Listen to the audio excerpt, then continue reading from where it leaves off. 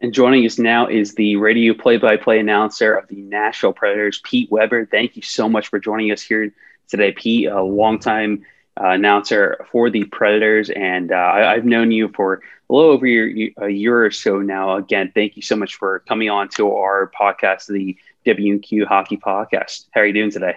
I'm doing very well, thank you, guys. And I look forward to conversations like this. Much like another guy does these a lot, a guy named Mike Emrick. Yeah. Oh, yeah. And he actually everyone misses him, did especially retire this year. recently. Yep. We exchanged text yesterday because I sent him a picture of the Fort Wayne Komets from years ago, which was the team that really attracted him to the game to begin with. There you go. You got that right. Yeah, absolutely. And again, it's like, our Mike here said he'll be sorely missed this season, but it's always good to hear from Doc. He's a friend of ours as well, and always good to hear about him and how he's doing. So, first and foremost,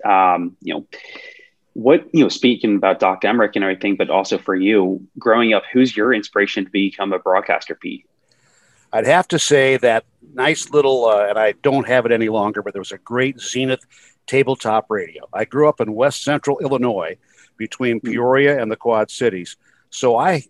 And in those days, the 50s and 60s, virtually every sports team was carried on a 50,000 watt, usually clear channel station. So I could bring in so many since sports was my passion. But I'd have to say, listening as a 7-8-year-old, I was always following Stan Musial and the Cardinals, so I was attracted to KMOX. And I heard these two gentlemen, Harry Carey and Jack Buck, obviously having so much fun doing what they were doing. Later, I found out they got paid for doing that. Boy, what a combination that is. You're doing something you love and you get paid for it. That means the slash through the equals, not a job, right? So that's what attracted me initially, but I was I was listening to the WCCO in the Twin Cities, Twins and Vikings games, Halsey Hall, and those gentlemen doing those games. Even WTMJ in Milwaukee, and this will age me because it was Milwaukee Braves games back in those days before they moved to Atlanta in '66. In St. Louis as well, Jack Buck was actually the first voice of the hockey St. Louis Blues. It was the next year they brought Dan Kelly down from Canada to do those games. So I heard Ernie Harwell doing the Tigers. But Lloyd Pettit doing the Chicago Blackhawks was just an incredible inspiration to me, listening to how he brought the emotion of the game to his broadcast. And then later on, I come to Nashville. Lo and behold, our farm club, and still to this day, the Milwaukee Admirals, though when we started, they were in the International Hockey League, not the AHL as they are now. And who was the owner of that Milwaukee Admirals club? Lloyd Pettit and his wife. So at training camp, I would get to sort of be the poodle sitting at the knee of Lloyd Pettit, getting all of his old stories in, because even when he was doing the Blackhawks, he was being limoed down from Milwaukee to the old Chicago Stadium to do his games. So there was a great connection there with Milwaukee and the old stories. And, I can still hear him going, Bobby Hull down the left wing side, he shoots and scores. And that was the sort of thing that really, and you heard the living, breathing, and shouting building that Chicago Stadium was in those days. And that was just incredible to me. I'm sure it was, back then. And I think it's safe to say you could probably compare it to what Nashville has been like the last several years, as their atmosphere has been unbelievable. And Mike, I want to segue to you and your question for Pete here. Go ahead with your question about that incredible 2017 Cup run. It was, and it's not just that. It was that fact that it was kind of a smaller market team that you never really saw in there. That's what made me attracted so much to Nashville and just this fan base and everyone just getting in on everything Nashville was doing. And to me, I want to ask you, what was some of your favorite memories from that year, just from the playoffs or the season itself? It's really, it all blends together in many ways. And there was the year before that where I thought this could really be something. and that was in 2016, Game 4 against the San Jose Sharks, and it goes into triple overtime. Number one, we started the game for television at 8:45 Central Time. So you're in triple overtime. We are past 1 a.m. as the game is coming to its conclusion. And I was thinking of Steve Levy with this multiple overtime game going on and wondering where Darren Pang and Steve Levy were at that particular point in time. But then Mike Fisher scored the game winner at like 1:06 in the morning and go back to San Jose, all even up in the series. Ultimately, losing that series in 7 games, but still, that was the idea. And that year was when the All-Star game was here, and the All-Star game turned downtown into like hockey's version of Woodstock.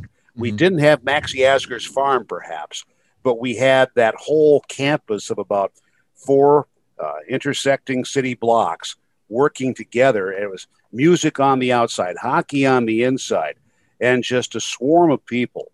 And I think that's when it really began to take hold. And this is coming after 2007. It looked like the team might be moved by a guy who had made his fortune in cell phones. Right. There you go.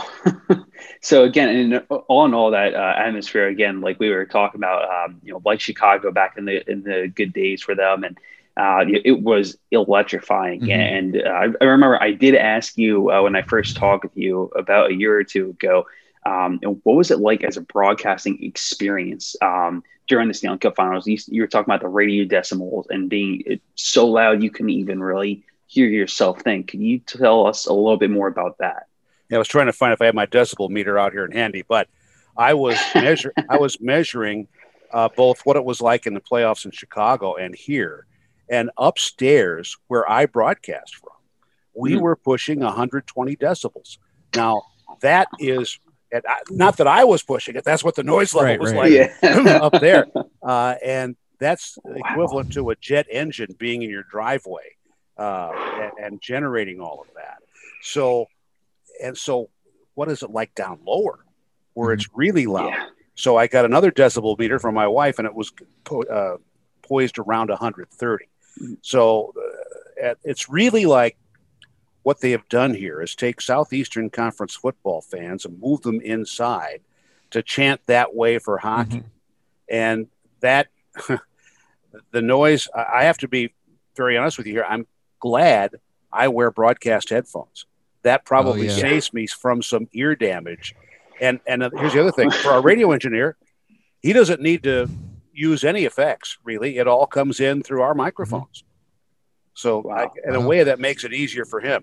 But then remember, I'm coming from doing also in the summer times minor league baseball. And I was sometimes where you could hear what every fan was saying in the stands at a minor league baseball game compared to the 17,113 at Bridgestone Arena. Yeah, that must have been truly something.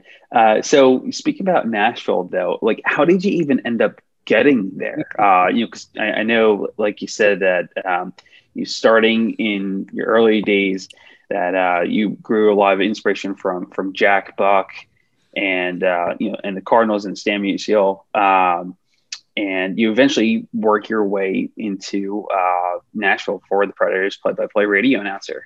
Yeah. Okay. Here it was. I was traveling into Nashville for 10 years in the summers doing Buffalo Bison's baseball.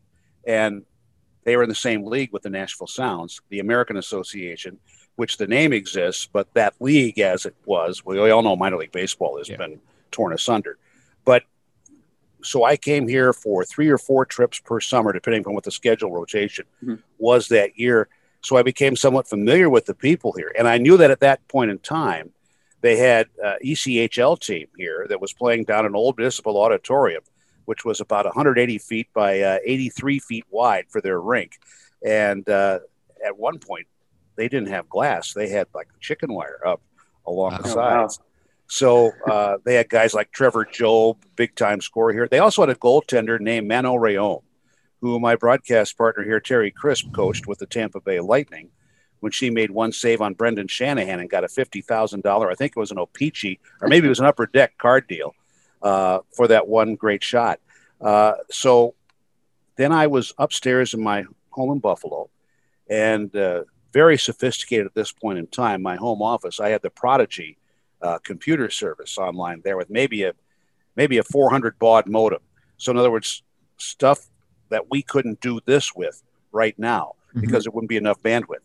But all of a sudden, there came a story in the spring of '97 that the NHL was awarding provisional franchises, and they had to go on from there, to Atlanta, Nashville, Minneapolis, St. Paul, and Columbus, Ohio. And my wife's family had moved from Columbus to East Tennessee in the 80s.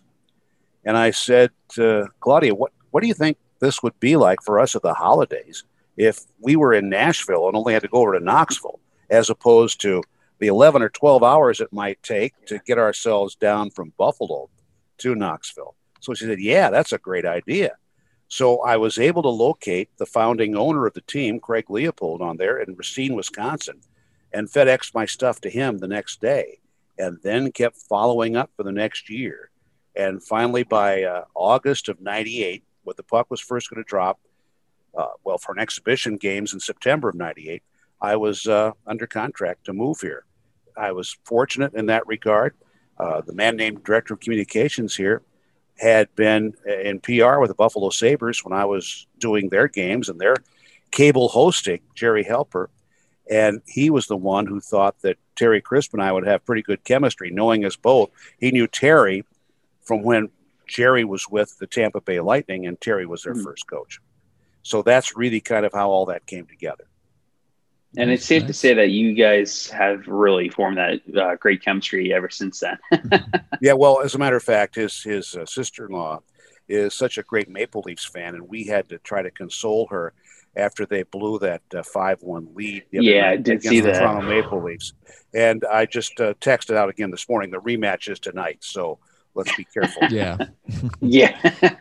Mike, go ahead with your next question. I know you had Actually, one. I was going to go back to what I was saying before, but just kind of this year in the NHL with no fans, do you think that kind of, not so much that just feel different when you're, say, home with Nashville versus what you saw, like really rowdy and everything? Do you think they kind of miss that as kind of a way to get them going into games at times? There's no question. Now, we've had about 2,000 to 2,500 fans the last several home games. And there is a highly contested lottery system to get into that group of 2,000 to 2,500 fans. So they very much miss it.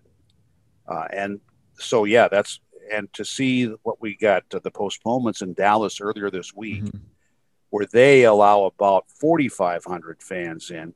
And what was it? It was so crazy when we resumed play in January, where we had Arizona leading the league in an average attendance. And that's because they didn't have the restrictions from their local governments that we have had elsewhere. And it's also curious for me in Tampa.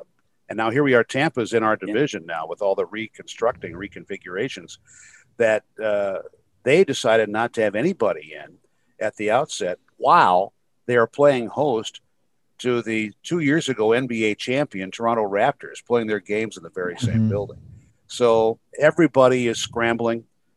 We know that our schedules are in pencil, not in ink, because we have, and that's happened for us this week too. And I believe that our two postponements in Dallas for Monday and Tuesday, not yet rescheduled, at least what I've seen online here this morning, those are the first of the postponements. And there have been over 30 of them that are not COVID related. This is weather and or FEMA related than anything else.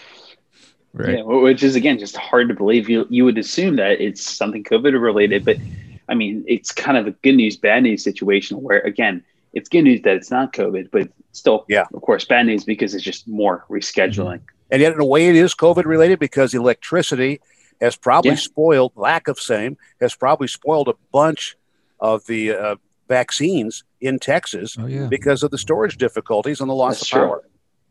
Yeah, I didn't even think about that. So kind of all fits in one umbrella. Yeah. But I think we can kind of transition a bit here. But the reason why we thought you came on, because since the off season, Jeff and I have been doing these mini series on different teams, doing deep dives on each of them. So this time we're on Nashville. So we thought, why not get Let's you do our on deep here? dive. Yes. So I actually had a question just on because it seems like Nashville was pretty busy this kind of offseason, making a couple moves here and there. What do you think so far of what you've seen this year has been like the biggest move and like the biggest key move for them going forward? The biggest move. Okay. Probably just trying to get guys on the roster who make the team tougher to play against. So I'd say the first of those was probably defenseman Mark Borowiecki coming down from the Ottawa Senators, who really does make it uncomfortable to go to the front of the net. I'll just put it that way. And but then there's guys like Richardson coming on to play a checking line center, elevating Matthew Olivier. And now here's Matthew Olivier. And you say, well, he's a Quebec kid, right? Well, yes, basically. But his father was playing for the Mississippi Seawolves in the ECHL. So we have, I believe, our first native of Biloxi, Mississippi, playing in the NHL right now. And he is very difficult to play against. But right now, he's been called the Biloxi Bull on our broadcast. But he is difficult to play against. And if you don't believe me, ask Luke Shen, who had a pretty good battle with him after opening faceoff a few weeks ago. But so many of these guys are on the injured list. That includes Ryan Johansson. Yep. Matthias Ekholm has been a very steady defenseman here. He's on the injured list. Ryan Johansson may return by this weekend. The series coming up in Columbus Thursday, Saturday. If not, then next week in Detroit against the Red Wings again. So we'll see how that works out. But I think when you look at the record, you can say not much truly has worked out to this point in time. They are below, and I hate to get deep in analytics here, but they're below expected goals for. Right. And I think the big reason for that is the shots they generate have not been going on net. Okay. I like to simplify that as much as I can. Mm-hmm. Well, which actually, if you look at some of their games in a little bit that I've kind of looked and trying to researching it looks like you've had a couple like close games here where it's like if you had a couple like bounces go your way, maybe these outcomes could be a little different. Yeah, in my old days of chatting post-game with Barry Trotz, the phrase puck luck would come up. And there it is. One of the dangerous phrases for a broadcaster, puck luck. I want to be careful to enunciate that as we go ahead. But the same thing that we had with Coach John Hines the other morning. He was talking about Yakov Trenin, and he was going, he's a real, and I said, shift disturber? Yes, that's the phrase, shift disturber, when he goes out there.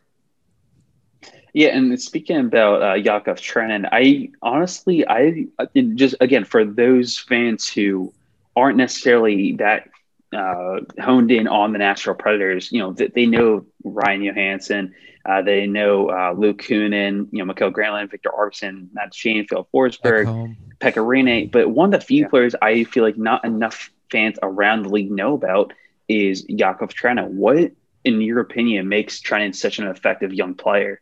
He's got very good hands from in tight. And I've seen him in combination going back to when he got his chances last year. He played a lot with Matt Duchene. Duchene would put the puck on his stick in an advantageous position, and he would score. And then the other usage of his mitts.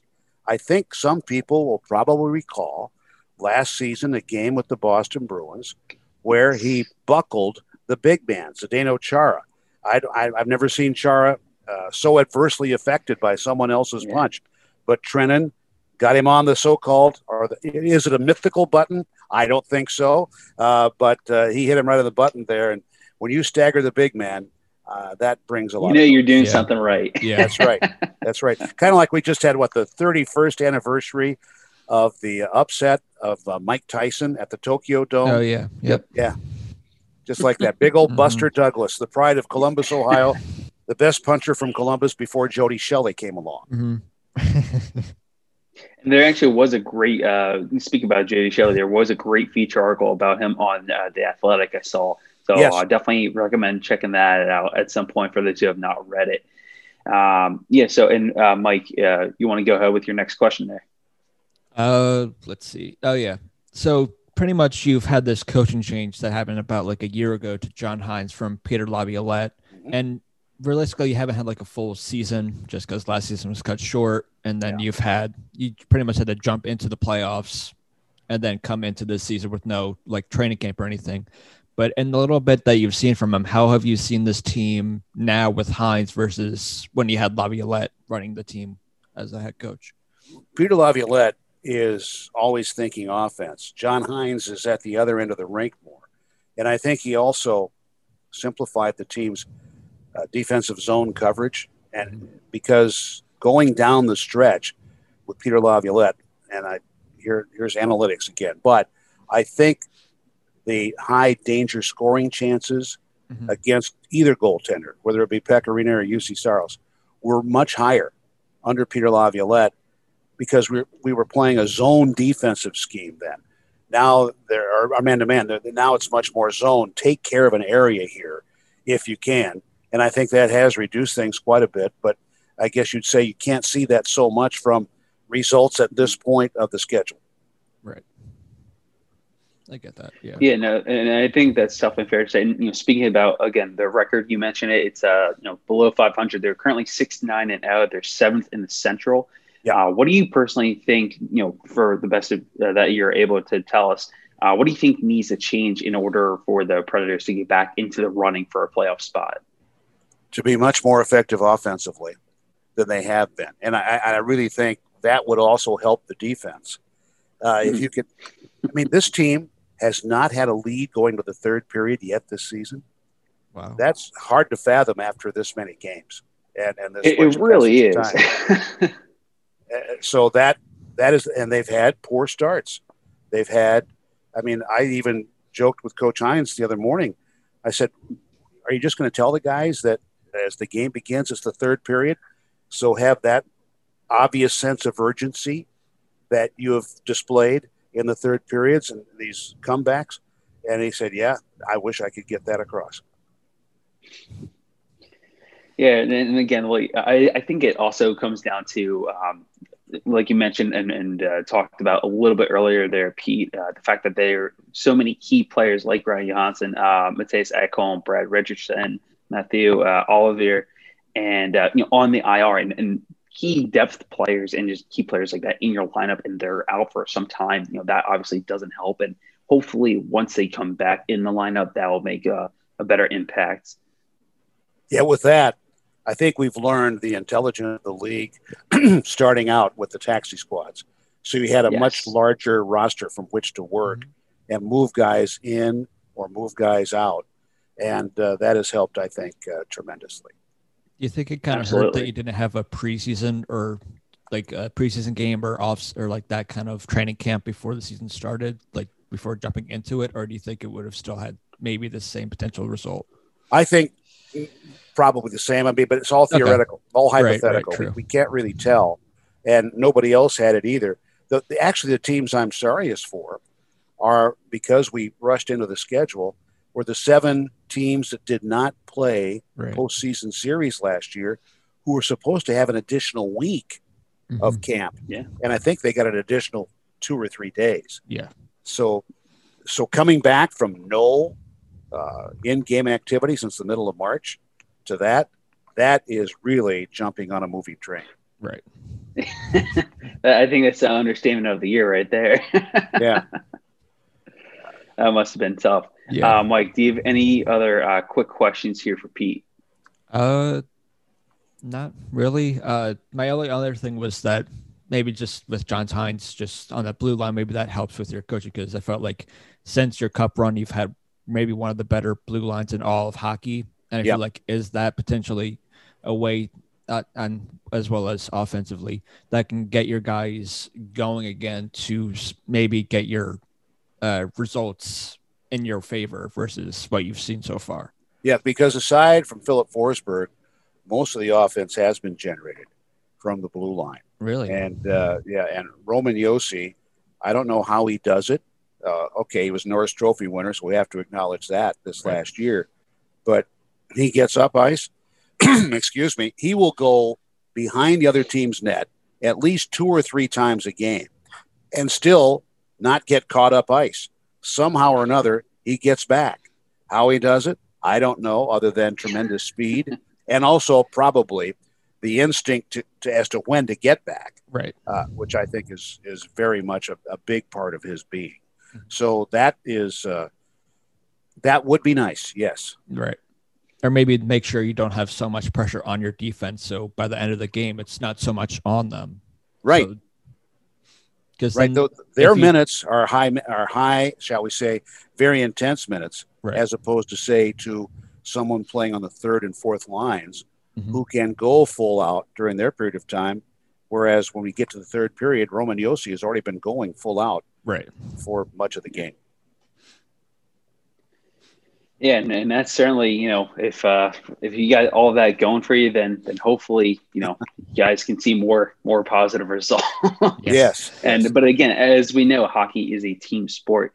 And my final quick question here for you here, Pete, is, and I hate to go this whole interview without getting to know more about the first round pick of the 2020 NHL draft for the Nashville Predators. I'm sure Predators fans everywhere are dying to hear more about Yaroslav Askarov, who had a little bit of a rough World Juniors. He definitely did show his flexibility and his athleticism.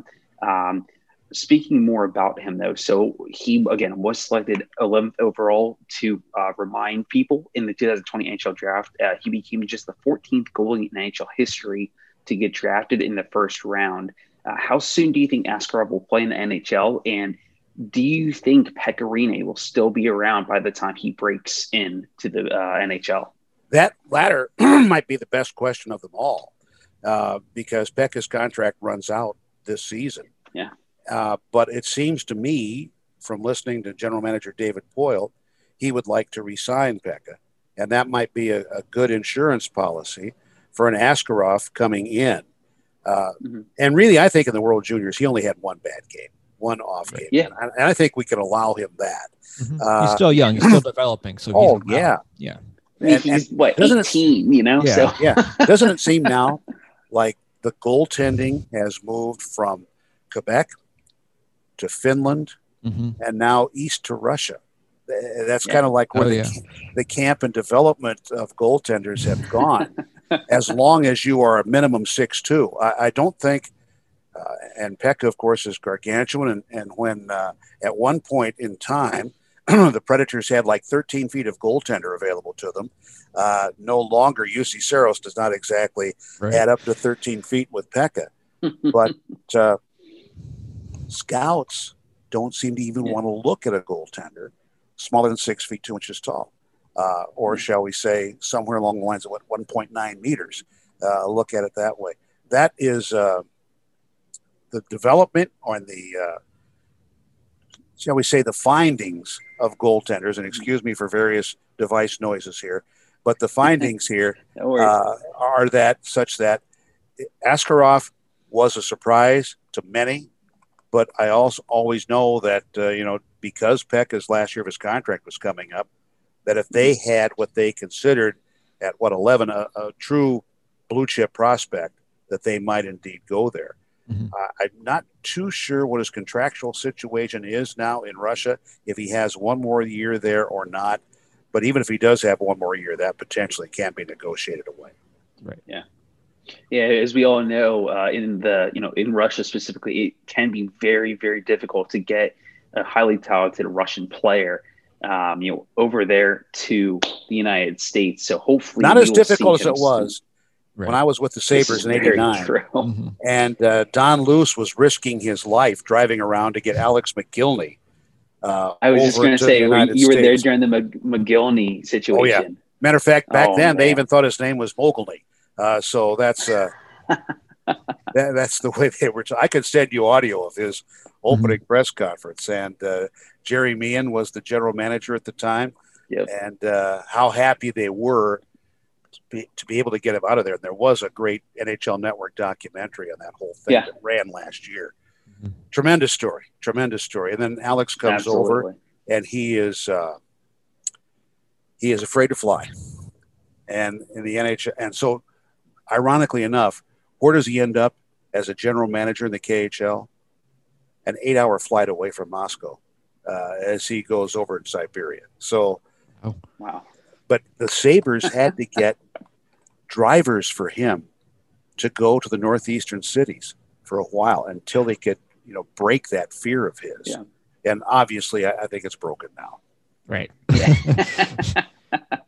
I think that's certainly fair to say, Pete. Well, again, thank you so much for jumping on our podcast today. This has been Pete Weber. Yeah. And by the way, he was the 2019 NSMA, the National Sports Media Association Tennessee Sportscaster of the Year. How does it feel to have that honor? To be here and having moved in here in the late 90s, where football dominates and has dominated for many years, to have a hockey guy do it, that in itself, to me, is a tremendous honor. There you go. Well, there you go. Very well said, Pete. Again, thank you so much for jumping on our podcast today. It's been a true pleasure. And I hope you have good weather where you guys are right now. You're not in any winter peril, are you? Not at the moment. Not that I know of. At the moment.